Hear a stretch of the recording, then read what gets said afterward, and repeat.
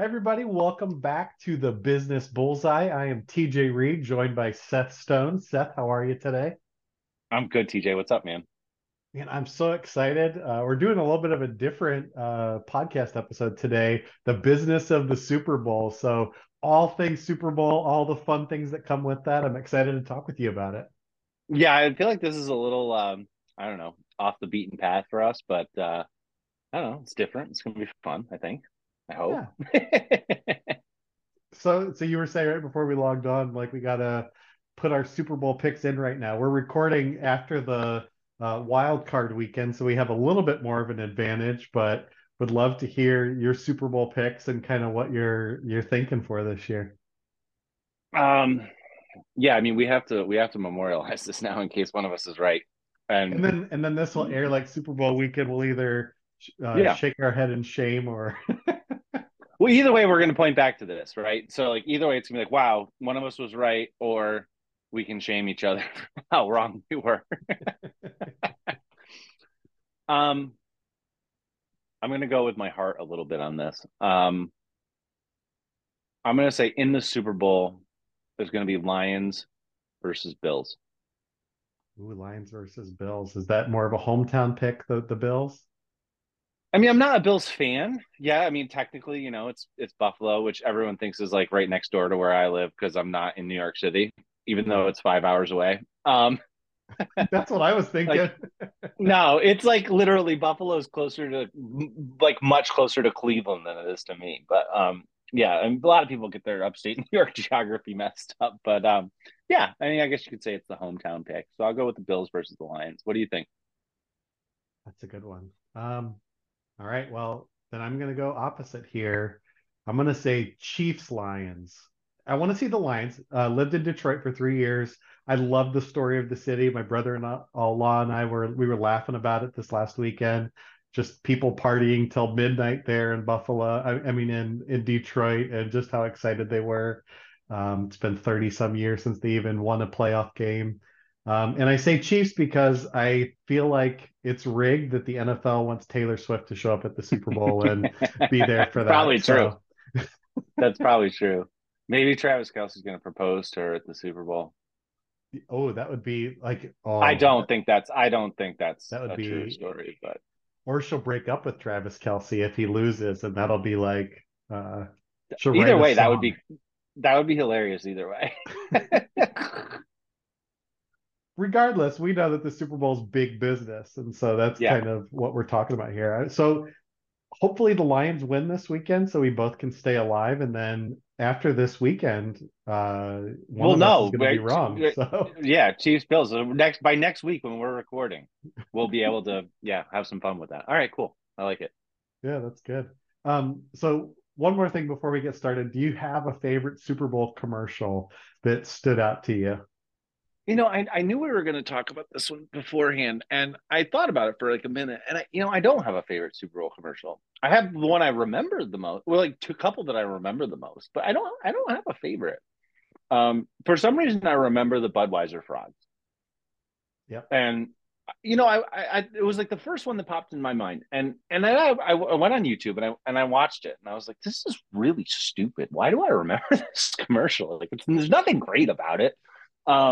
But anyway, it stuck with me all these years. I was never a Budweiser guy. I was Silver Bullet was my cheap poison of choice, Coors Light. Right. And I don't even drink beer anymore, so I don't know why that one stuck with me, but yeah, Budweiser frogs, man. What about you? I agree with you. There's two that come to mind. One that I remember that was fun was the "What's up, guys." Yeah, I Bud like Light, that. right? That was fun. And then for some reason, when I was thinking about this question, I remembered, I want to say it was maybe like 8 or 10 years ago, Doritos had like a monkey with a diaper on or something like that. And I have no clue what it had to do with. And it's for some reason etched in my mind, which is terrifying as well. So Huh. I don't remember that one. yeah, look it up. You'll have nightmares. All right. I might pass on that, but I'll take your word for it. Well, so that that kind of leads us into a good like starting topic around Yeah, advertising, because the business Super Bowl, I think the first thing that people would think about would be the advertising that yeah. comes with the Super Bowl. And so I read a couple different articles. We'll post them in there. But one of the things that I read as I was looking through it is the temptation is, if you make something memorable, it might be a lot harder for somebody to remember. They remember like the gimmick that you use, but they might not remember the actual product that you're marketing. Like if you do a good job there. And so I don't know if you have any thoughts on that or anything. I mean, when I thought about this one, I wanted kind of the raw economics of it. Um, so I found um, I found some different research, but basically, and this is based on 2021 data, that Super Bowl ads deliver an average ROI, return on investment, of $4.60 for every dollar spent.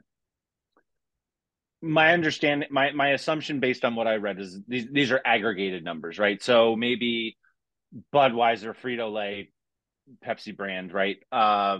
They maybe make out a little better than some of the smaller companies who spent money. So maybe those dollars aren't. I'm sure they're not proportionate, Sure. but just looking at the simple number of $4.60 return on every dollar spent, even though the slots are 30-second slot is crazy expensive. I mean, people have been talking about that for what 30 years, how expensive it is to advertise during the Super Bowl. If that's really the Last year, ROI $7 million. average, $7 million. Okay, there you go. But so if your $7 million is worth what 31.5 million bucks, um, in theory, right? Is that I mean, that's pretty good ROI. I mean, at face value, right? I'm not convinced that kind of that kind of return is across the board. Um, Does that really turn the needle though for like a Frito Lay or a Pepsi? Do they really see that much more?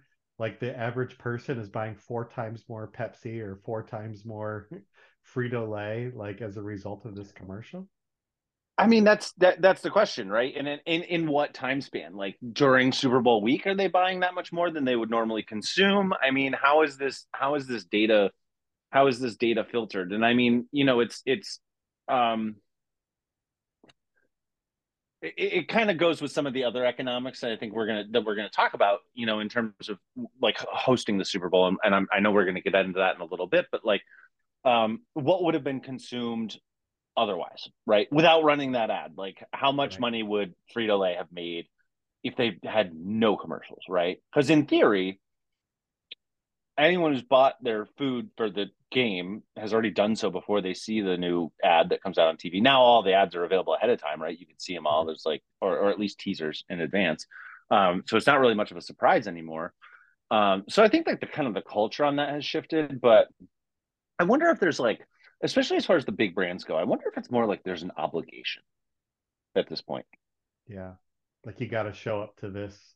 Like you have to buy your seat at the table. It's like I don't know. It's almost like it's requisite in some ways. Maybe not. I don't know. Maybe it's because of like how they're connected to the NFL Players Association and the stadiums. And so like if you're Pepsi and Pepsi is served at X amount of the stadiums around the country, like maybe that's a part of what you buy into for that franchising of that with all the different NFL teams. I mean, I wouldn't be surprised. I was one of the things I was looking at. I mean, the contract language in terms of like, and again, I know we're going to get into this a little bit, but like the contract language for like what the host cities have to check the box off for in terms of what the NFL requires. I mean, it's like insane. Um, Sure. and so I wouldn't be surprised. I wouldn't be surprised at all if there's if there's rights around things like that, and what's available at the venue, and do you have to advertise, and et cetera, et cetera. I think in general, like when we think of advertising, it's very true of the Super Bowl, right? But I think it's becoming more true of like live sports and live things in general. Um, because there's very few places where you're going to get 90 to 100 million people anymore Right. watching something, and for people to watch it live and not be skipping ads with their DVR or whatever, like Yeah. that is like that's the golden the golden chalice that nobody has anymore. And so live sports seems to be really banking on that. And I'm sure that a lot of networks like that just becomes so much more lucrative and necessary because it's a place where you know that your ads will actually get seen and not skipped over. Yeah, yeah, and I mean, I have to believe there's merit to that. It was they said it the other night in the game that NBC had, and I can't remember which game it was, but they kind of did a special shout out because the game was streamed on Peacock, and so it was um it was the highest internet traffic of all time, and the large and the most streamed anything like ever. So it's like they checked off those two milestones. So to your point, Yeah. probably the most captive audience left in the world Yeah. from an advertising standpoint. So I mean that sort of promise of like the one golden calf still out there, right? Yeah. um, is almost it's almost too hard to pass up if you have the money. Yeah, exactly. So that's the key. You know, if you have the Yeah. money, is it worth it? Um and I think that goes into like let's talk about it because you've mentioned a couple times now. Let's talk about the host city and is it beneficial to the city that hosts the Super Bowl? Before we hop into that, have you ever attended a Super Bowl? I have not. Have you? I have not. The closest I got was NBA All-Star game in Cleveland, Ohio, and that was That must pretty have been fun to fun. be a part of. Yeah. That I must have was been like fun. I was like 10 and seeing Sean Kemp and uh, Marcus Camby and other people that were like 7 foot something was pretty cool. Yeah, it's pretty cool. I went to the World Series in 2000. Um, it was when the Mets played the Yankees. I'm a Mets fan. It was the first game at Shea Stadium, so everyone was pretty pumped. It was the only game the Mets won in that whole series, so I was glad I got to be there for that. And that was, I mean, hands down, that was the best sporting event I've ever been to. So I can only imagine the Super Bowl is pretty cool. Yeah, Um, that's cool. but yeah, I mean, what's so what is today's bullseye or BS statement? We got to talk about that before we get into this host city stuff. So let's say that the bullseye or BS statement is it's beneficial to be a host city for the Super Bowl. What are you going with?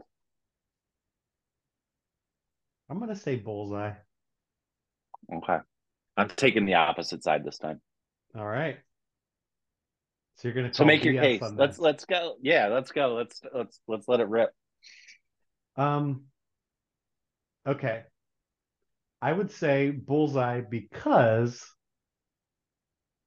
if you're not what's normally a vacation destination city, like I remember when I first moved up to Detroit, they had just been a Super Bowl host city. That's not a destination city that people are going to. They're not going to Detroit in the middle of February normally. And so I think that for those, it's beneficial. I think it gets a little bit murkier. I was doing some research around like Arizona hosting it, where people would Yeah. normally be there as a vacation destination. It gets a little bit murkier when you look at that and how much it benefits the economy. And so maybe I'm hedging my bets there, but I still say like depending on the host city, the location, I think it's still beneficial.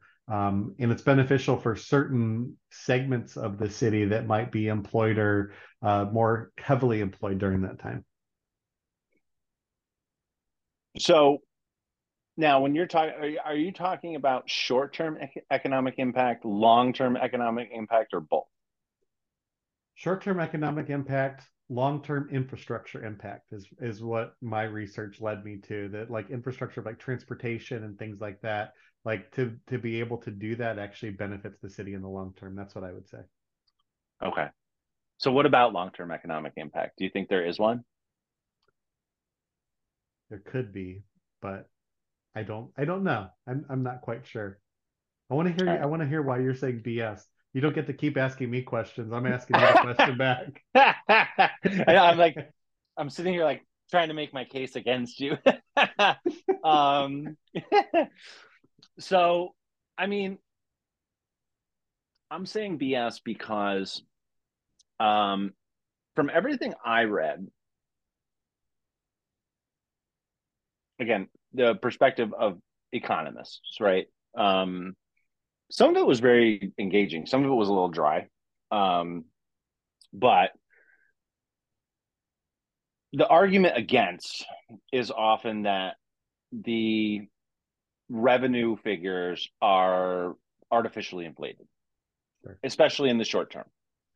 And they mention, a um, couple of different kind of key um, economic factors, basically. And one of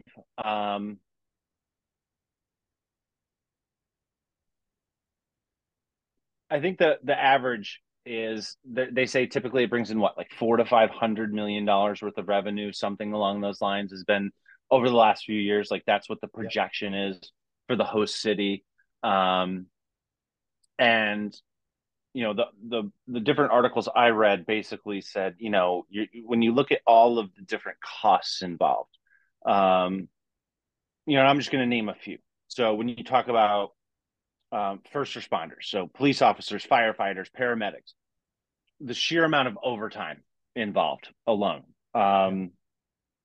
that in and of itself is um, that's a rough one. And then they often cite hotel occupancy as um, a really big thing. Um, but depending, if it is a Detroit, maybe you can make this argument, right, in a different way. But take a place like Arizona, maybe there are a lot of corporate functions or retreats in the Phoenix area. Say you have a hotel or a string of hotels that might otherwise be 70 to 80% sold out. Super Bowl weekend stands Super Bowl in that city, right? But now the NFL can say, they sold out at 100% occupancy. Right. So there's two problems with that argument. One is that, really you've only increased the revenue by, the 20% of the rooms or 30% of the rooms that weren't going to be full anyway. Yeah, you can charge more, no question about it. Mm-hmm. But that money's not staying in the local economy, right? Like Hilton's not paying their employees more. And I'm Right. not picking on Hilton, Marriott, whoever, right? They're not paying their employees more. Um, that money's not getting reinvested in the local economy. That's going back to the shareholders of the corporation, which again, I don't have a problem with at all. But we can't sit here and say that somehow directly benefits the local economy. Yeah. Um, you have residents of the city who either do one of two things. Basically, their discretionary spending gets rearranged for the year, right? They spend more that week or that weekend than they otherwise normally would. And so then they have to cut back on other things at other times of the year. Maybe that's locally, maybe that's on trips that would positively benefit other local economies. And you also have people that just kind of sit out and say, like, I don't want to deal with it.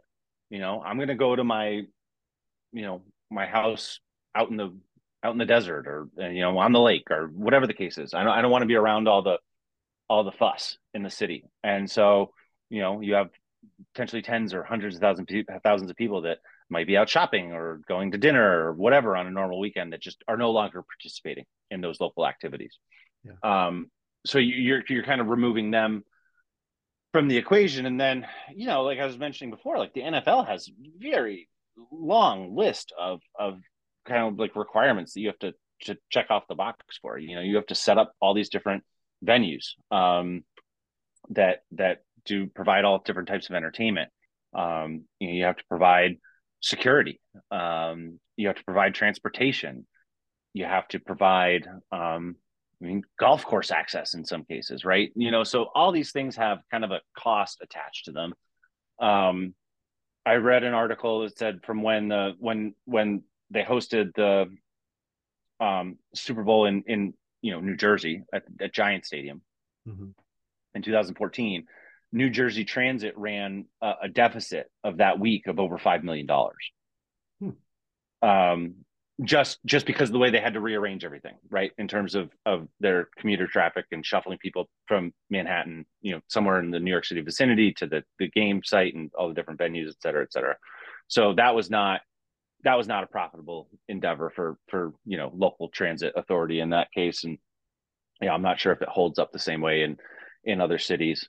Um, but there's a lot of, I think there's a lot of cost that doesn't necessarily get accounted for. It's like we look at like kind of like that top line revenue number and say, whoa, here it is, big number. Sure. But when you start to subtract out some of the things, the articles I was reading said, the real actual short term economic boon is somewhere between 30 and 150 million dollars. Again, Right.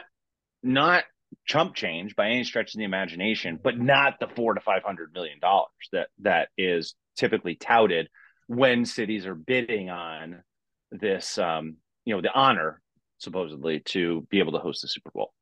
Right. Kind of like the honor of the Olympics, where it kind of can dilapidate a city at times and Yeah, stuff like totally, that, you know. totally. Yeah, Um, absolutely. yeah, I think if it's going to be profitable long term, the leaders of the city actually have to have a vision for how this will increase tourism and how it'll attract new businesses, right? There's got to be a vision for that instead of like what you're saying. The short term of just like come to our city doesn't work, right? Like you've got to Right. have something that's a long play that we're going to become a tourist destination for X that people are going to recognize, and it's something that we're going to tout when people are in our city, and we're going to ask the broadcast to put this on video every 30 to 45 minutes during the game and stuff like that. Yeah, yeah, absolutely. And I mean, to your point, I mean, um, it is, I guess it's in many respects it's location specific, right? I mean, because the reality is people where I live in New York, we're going to go in January, February, March. We're going to Arizona. We're going to Miami. We're going to New Orleans. All these venues where the weather's better. They're good winter long weekend vacation type spots. Like those things are happening no matter Right. what. Um, Detroit in January, Cleveland in January, um, Chicago in January. Again, I actually I love the Midwest. Chicago is one of my favorite cities. So this is not a knock on the Midwest, but you're not going to find people trading cold for cold, right? That's not usually the play um, for vacationers or people who want to get away in the winter months, or take this year, right? Super Bowl's in Las Vegas. Um, Even where I live, there's a smaller airport. You can get a direct flight to Vegas every day. You know, I know people that go to Vegas for the weekend all the time, and it's the thing. Like it's going to happen regardless of whether the Super Bowl's there or not. Yeah. When did Vegas become a habitable city that like people actually move to with their families and stuff like that? Isn't that interesting? Well, sidebar, I will say, I mean, I used to have family in Vegas. I like Las Vegas. My aunt and uncle lived there when I was in high school and college, and they lived out just outside the city. And I loved it. It is beautiful. I mean, I remember playing golf in 110 degrees, dry heat, but you could still see snow on the caps of the mountains off in the distance. It's a nice place. I mean, Yeah, it it all is. kind of depends on what you're there for. Let's put Yeah. that. Let's just say that. I totally agree. I think it's a really cool city. It's just interesting how they made that shift there too. Yeah, yeah, for sure, for sure. Well, I we could talk this to death. We just wanted to have a little fun around the Super Bowl and stuff like that. I know that you're saying BS on it. Is there anything else, any kind of like final statements you would add, whether it be advertising or the city or anything like that? Well, I mean, I think there's two things. How much time do we have? I want to make sure I'm We got being about five honest on minutes. time. All right, we got 5 minutes. All right, I'm gonna say two things. One, I think there's um kind of the reality that you kind of can't look past, and it's not just the Super Bowl, it's the Olympics, it's the World Cup, it's the human trafficking component. It increases in those types of venues. And there's arguments as to why, and I don't want to get into that, but it's a real problem, and it's something that I think needs to be a little more front and center. So that's my social pitch for the day. But I think when we're looking at this idea, when we're talking about, just from our perspective, a regular person's perspective, right? A regular organizational leader's perspective. I think the question we're really asking here when we're talking about the Super Bowl, at least in my opinion, is um, when you have to decide whether or not to go for the shiny prize, what factors into your decision? What makes it worth it? To me, that's the question we're asking. Yeah, I don't that's know what you good. think about that. Yeah, that's the golden question, isn't it? Like whenever you're looking at that sort of stuff. I Yeah, and I mean, I think the answer is fairly simple in that, it's like, you can you balance out the short term excitement with what it has the potential to provide you with long term. That's yeah, that's it. I mean, because everyone can get excited about what happens is right in front of us, but what is the real benefit going to be long term when we actually sift through the numbers and we get down to the bottom line? Because to your point about like you said the Olympics earlier, and it's like the long term effect. Like, again, living in upstate New York, Lake Placid is a couple hours up the road from me, right? Hosted the 1980 Olympics. It's like dead up there. There's yeah, no long term economic benefit. In fact, New York State throws 150 million bucks a year at the village of Lake Placid to keep that infrastructure up. And it's a village of 2,300 full time residents, and 150 million dollars of New York State taxpayer money goes there every single year, that's and it doesn't crazy. really do much for tourism. It can never host the Olympics again. The infrastructure just it's literally impossible. So that's a clear case where the long term benefit wasn't there, even though the obvious I get why they did it in the short term. I mean, it was a really cool opportunity. Yeah, But as business, from the standpoint of business leaders, I think we have to be more calculated in those decisions. that's cool. I like that.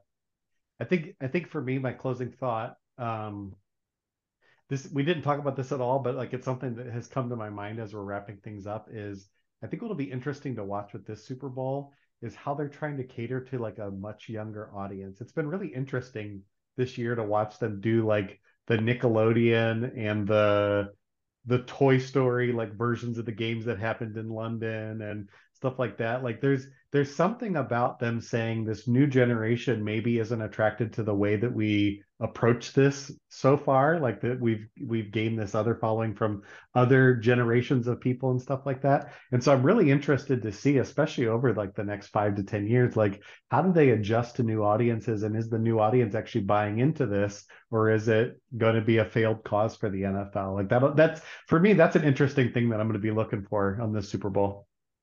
That I like that. That's interesting. Yeah, that's that was completely outside of my universe of thought, but I Me like it. too. It just came to my mind.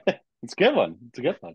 Yeah. So, like you said, like thinking of the long-term effects as a business for me, like thinking about new audiences and how you approach them. I think those are good action points for business leaders to be considering as they're Yeah. watching the Super Bowl. And so, as you listen to this, you're going to be hearing this the Tuesday before the Super Bowl. So we would love to hear your Super Bowl picks. Email us at thebusinessbullseye@gmail.com or text us at 757-354-1543 or hit us up on LinkedIn or any other place that you see Seth or I. We'd love to hear from you and interact with you. Thank you for listening to the podcast and being an active audience with us. Go Lions. Go Lions! I'm with you, Seth. All right, thank you, everybody. We'll talk to you soon.